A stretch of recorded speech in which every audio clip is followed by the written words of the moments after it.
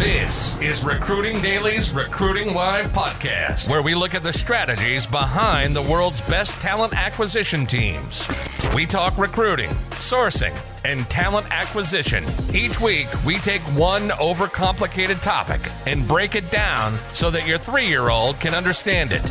Make sense? Are you ready to take your game to the next level? You're at the right spot. You're now entering the mind of a hustler. Here's your host, William Tincup.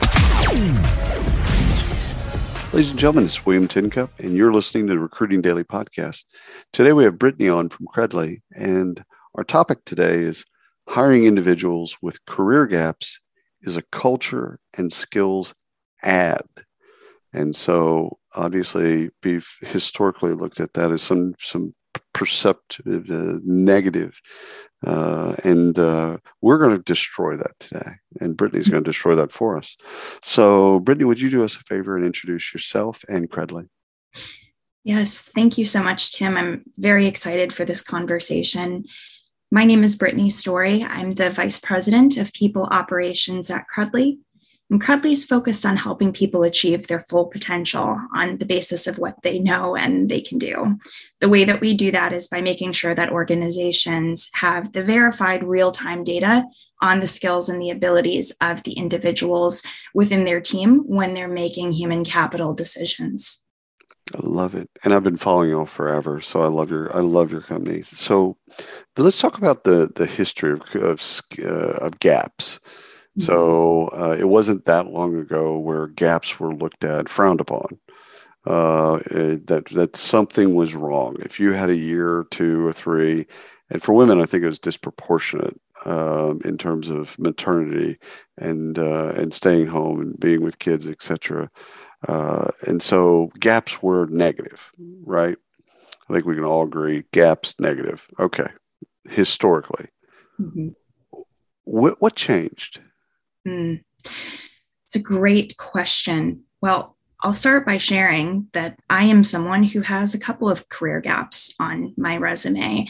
And in fact, I have been looked over by many organizations when applying for roles that I know I'm qualified to do very well in based on my skills and abilities because of things like not completing a college degree program, right, and having a couple of career gaps on my resume. When I'm thinking about my own career trajectory and also what we have experienced as a country over the past 20 years, many people lost their jobs in the beginning of in the beginning of 2008. I was one of those individuals, and that's actually how I transitioned into a career in human resources. I leveraged my transferable skills and abilities after I experienced a layoff from financial services at the start of the Great Recession. And throughout my career, I've approached every role that I've been part of with a consultative approach and a human-focused operating model, while knowing that there are several setbacks that each of us have either experienced or have had the fortune of not experiencing that should not be the reason why we're not granted opportunities to show off our skills. And we'll get into a little bit more about all of that. But to answer your question about where we started to see a shift in the way that employers are approaching these things is that there have been so many people, whether it was the Great Recession or responsibilities to care for children, caring for parents, caring for their own personal needs, then transitioning into everything we've experienced over the past couple of years with the COVID-19 pandemic. All of us now are living with the very real reality that life is not perfect. There's unexpected twists and turns. And I think that hopefully, if there's one piece of silver lining that comes out of the pandemic, it's that we're recognizing that unforeseeable situations someone may have experienced or setbacks should not limit the opportunities that they have to continue to grow.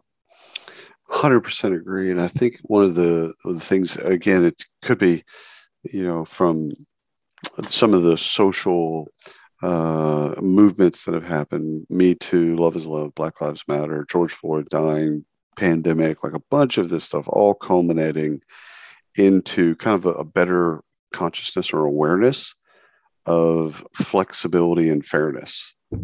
Like we compartmentalize those things historically, personal and professional.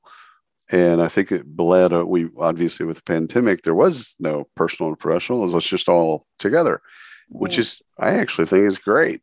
I love it when my kids come in on calls.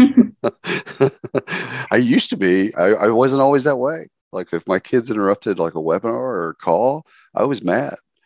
And now I'm like, hey, what's going on? Yeah, how are you doing? And I'm just engaging with them like, normal, which is, I think, how it should be. But it is kind of interesting that, this space has been created for fairness and flexibility, which wasn't there pre-08, wasn't there, just wasn't. And I hate that.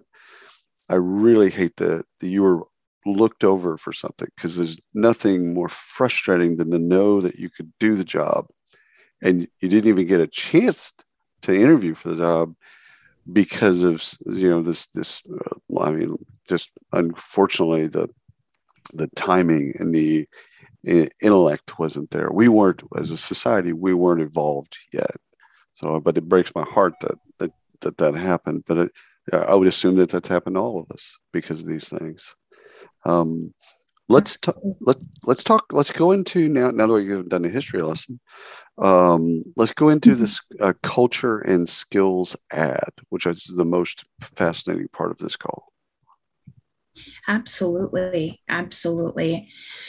So I think what I encourage other HR professionals to keep at the forefront of their mind when making human capital decisions is to focus on skills-based hiring. So when reviewing candidates who have had gaps on their resume or have not had a traditional career path, I always challenge those hiring managers to focus first and foremost on what are the skills and competencies that we're hiring for within the position? How are you evaluating talent when it's as part of a resume review process or when structuring the interview questions that you may apply in the recruitment process as well? Are you focusing on the right things?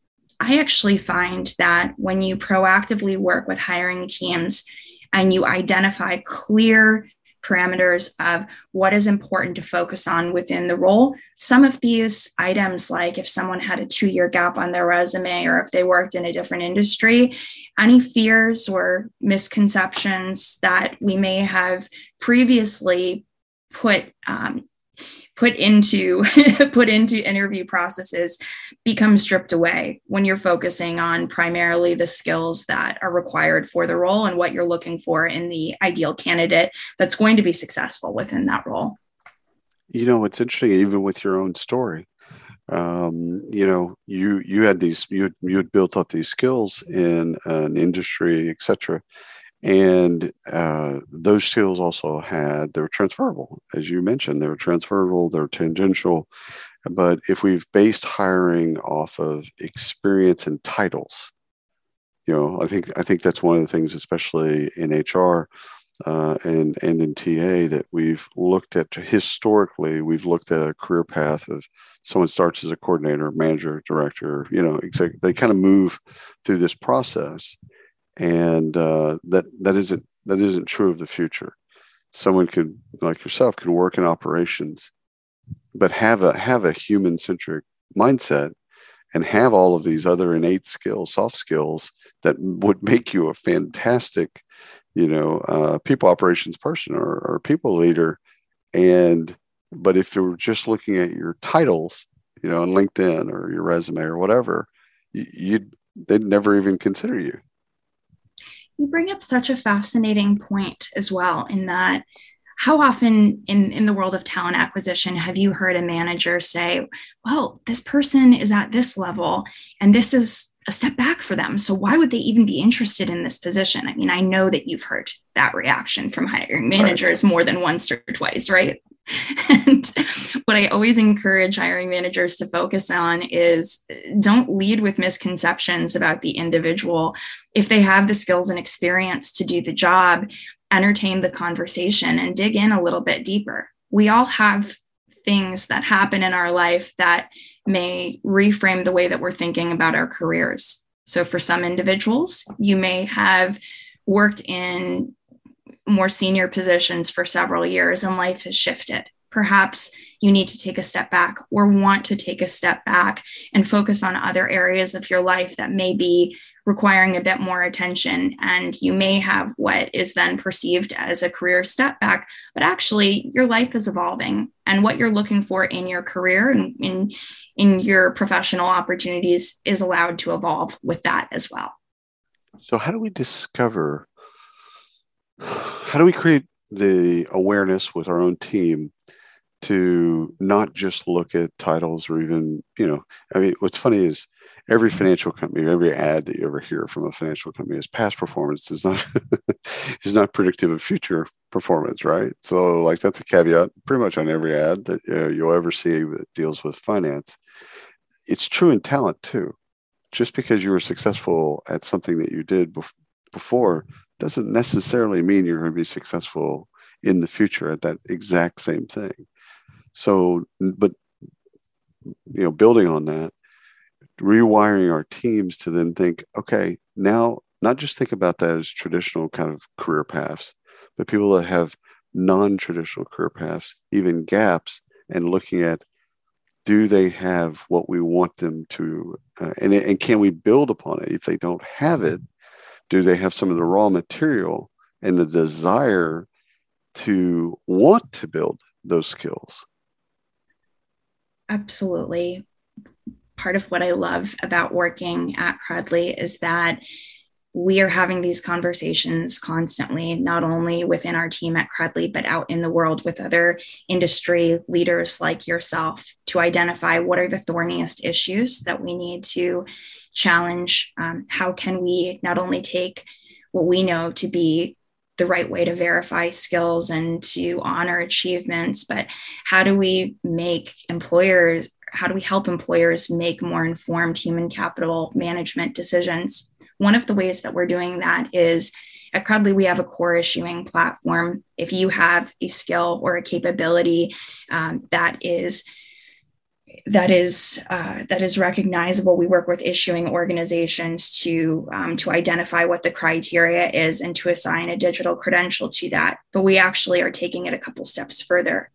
We've just launched a new product called Talent Match, which will allow hiring managers, talent acquisition specialists, in-house HR teams identify where there are qualified individuals based on those skills who may be a match for your company. So we're changing the way that talent acquisition is thought about. We're looking based on those skills. We're looking for the individuals on our platform who have made an achievement, and we're contacting them and working with them to see if they may have the desire to be considered for an opportunity using this product, which I think is a long overdue need in the talent acquisition space. Oh, 100%. 100%. Do you think employees or candidates need to explain gaps? That's a really interesting topic. And I'm of the mindset that you shouldn't need to. Yeah. And the reason for that is there are people who are going to self-volunteer why they may have a gap. But as an organization, you open up the individual and yourself to influence your decision with bias when you gather more information. Absolutely. So, for example, you may have someone who was navigating a difficult personal health situation that, unfortunately, we also know that there are plenty of managers who are wonderfully accepting and approach those situations with empathy and with care and concern. There's also the adverse action that can happen in a variety of different situations. My approach is that I do try to lead with the experiences that I've had. I do my best to share proactively with individuals where I've experienced setbacks, how I've navigated them, and have encouraged other talent acquisition professionals to use my experiences and know what I've been able to accomplish and what my skills and capabilities are as a model for why we should be thinking about these situations in different ways. And I do that because I know that not everyone has a voice, and not everyone needs to raise their voice and share why they've had setbacks, why they've had gaps.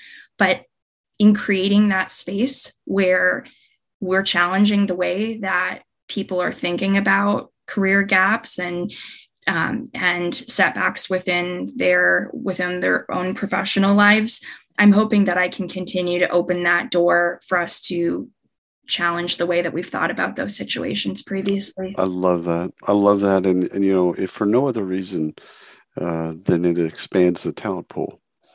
You know, like this is in your best interest as a talent acquisition professional, HR professional, is to just think differently about this. So while you might have an issue with a person that didn't finish a degree, or some type of bias against people that didn't finish a degree, or people that took a couple of years off and went to Europe, whatever the bid was, it doesn't really matter. Right. Whatever those biases are, you should get over those biases because it's in your best interest. Absolutely. And, you know, and the thing that's so amusing to me in all of this is, you know, at Credly, I work with so many people who have had a career pivot or a transition. I love hearing stories about what candidates have learned during the time that they took some time off, whether it was to go to Europe, like you mentioned, or to explore another field. And often what I found is that some of our best team members, our most qualified and motivated and bright and dynamic team members, have had challenges, and it's made them excellent at what they do now because they have a more holistic view of the way that they look at the world and the way they look at the products that we're developing to provide equity within human capital management decisions. Brittany, I'll go out on a limb. I'm not sure I trust anyone that's not had challenges. I agree. I'm gonna take a long shot here. I just don't know if I can trust that individual. That either can't express it or has never had challenges. Just if that's either of those are true, I'm not sure that I could trust that. I was recently, you know, I think it was last week, I was talking to somebody about skills and the fluidity of skills and the way that our mindsets have thought about skills as being kind of finite. And it kind of, you know, it's almost like you look at a glass and the glass it's finite. But the way that we should be looking at skills is that they're fluid. People are adding micro skills, probably not the right way of thinking of it, but they're adding skills every day. Every day they're getting better. Every day they're doing something to make themselves better. How do we capture that? How do they capture that? And how do we talk about kind of skills in a different way? Maybe not as rigid as we have in the past. That's a fascinating question. So we can do it in a couple different ways. I'm a big believer that every company should put their people practices at the front of everything that they're building. Humans are our most valuable asset in any organization. And so in the same way that you're thinking about marketing strategy and sales strategy and the logistics and different areas of the business, all of the people planning has to be interwoven to align with where the company is going and its vision and its values. I'm also a big believer that while individuals are in the driver's seat of where their career arc takes them, employers play a strong role in making sure that their workers, their workforce has the ability to upskill, reskill, in some cases unskill, and continue to advance the mission of the organization. You can do that in a couple of different ways. I'm a big fan of making sure that professional development stipends are available to all. That removes equity challenges as well. If you leave it to the individual to advocate for themselves, it's where you continue to see some disparity, which we're trying to avoid. But I also, on my own team, I focus very much on making sure that learning and upskilling and reskilling is part of the job itself. And I identify not only where's the department going, where's the company going, And where does the individual who's on my team want to go? How do those things align? And are we working on the skills right now that can help them flourish in their current role, but take them to where they want to go in the future? So it takes effort. It's not always intuitive for every organization, but it's important. And I think that's the best way that we can re-engage our workforce at this time. What's lovely about that is it's communicated. You communicate that skills is actually a part, upskilling is a part of the job. And so you create space for that. And then obviously you have a wonderful platform, so that helps. But you basically say it's okay. It's actually a part of the job. It's a part of whatever you're if you're in sourcing, it's a part of the job for you to get better. You got to want to get better. That's a you thing. But B, it's okay if you take off an hour and you're training and you're learning something, because that actually will help you, which will help us, and everybody wins.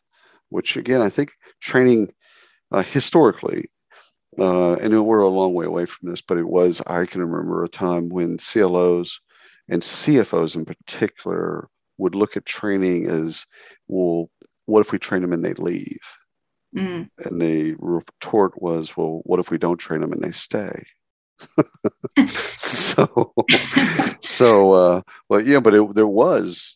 was for years, there was a big, there was a block, because it's like, well, if we invest in them and they leave, it's money lost. It's like, yeah, we need to stop looking at it that way. Anyhow, thank God we're past that. I'd like to just throw in maybe a controversial opinion to respond to that, if that's sure, all right. 100%. During every employee orientation process that I have with new hires at Credly, I make sure to point out the fact that I know that these new team members will not be part of our company forever. And I let them know that our goal is to make sure that they are continuing to grow within their career in a way that's meaningful to them. And so there's a very strong reality that anyone who's onboarded right now at Credly is probably not going to retire from Credly 20, 30 years from now.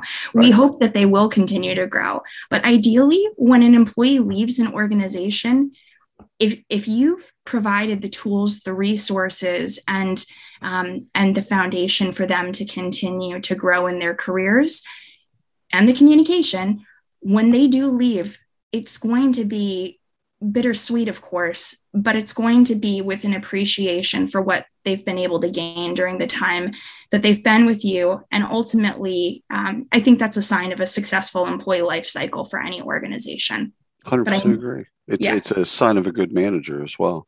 It's that they're happy that the person is progressing, not sad or resentful that they're leaving. Like you take a part of your success is enabling other people's success. Like, I think that's actually kind of you just good manager, bad manager stuff. It's just kind of simple. You're either good or bad. And good managers, actually, when people move on either internally or externally, they move on to something that they love and that they're great at, and you helped in some small way.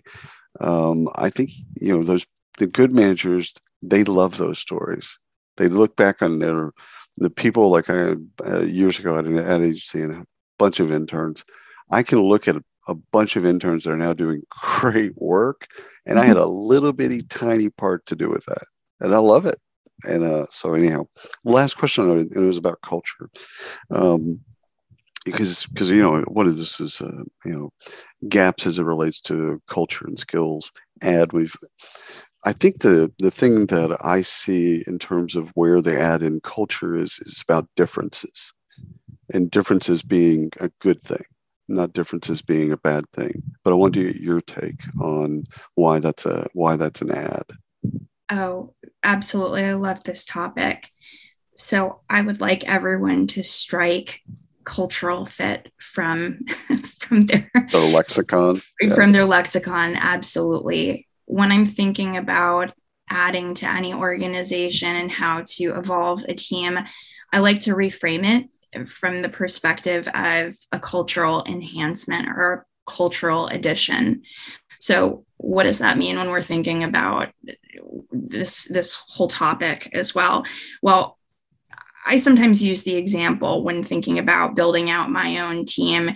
If everyone thought about things exactly the way that they did, that probably wouldn't be a very well-functioning HR team. Right. We need people who can provide different experiences, different backgrounds, are looking at the employee life cycle experience with a different worldview than the one that I have.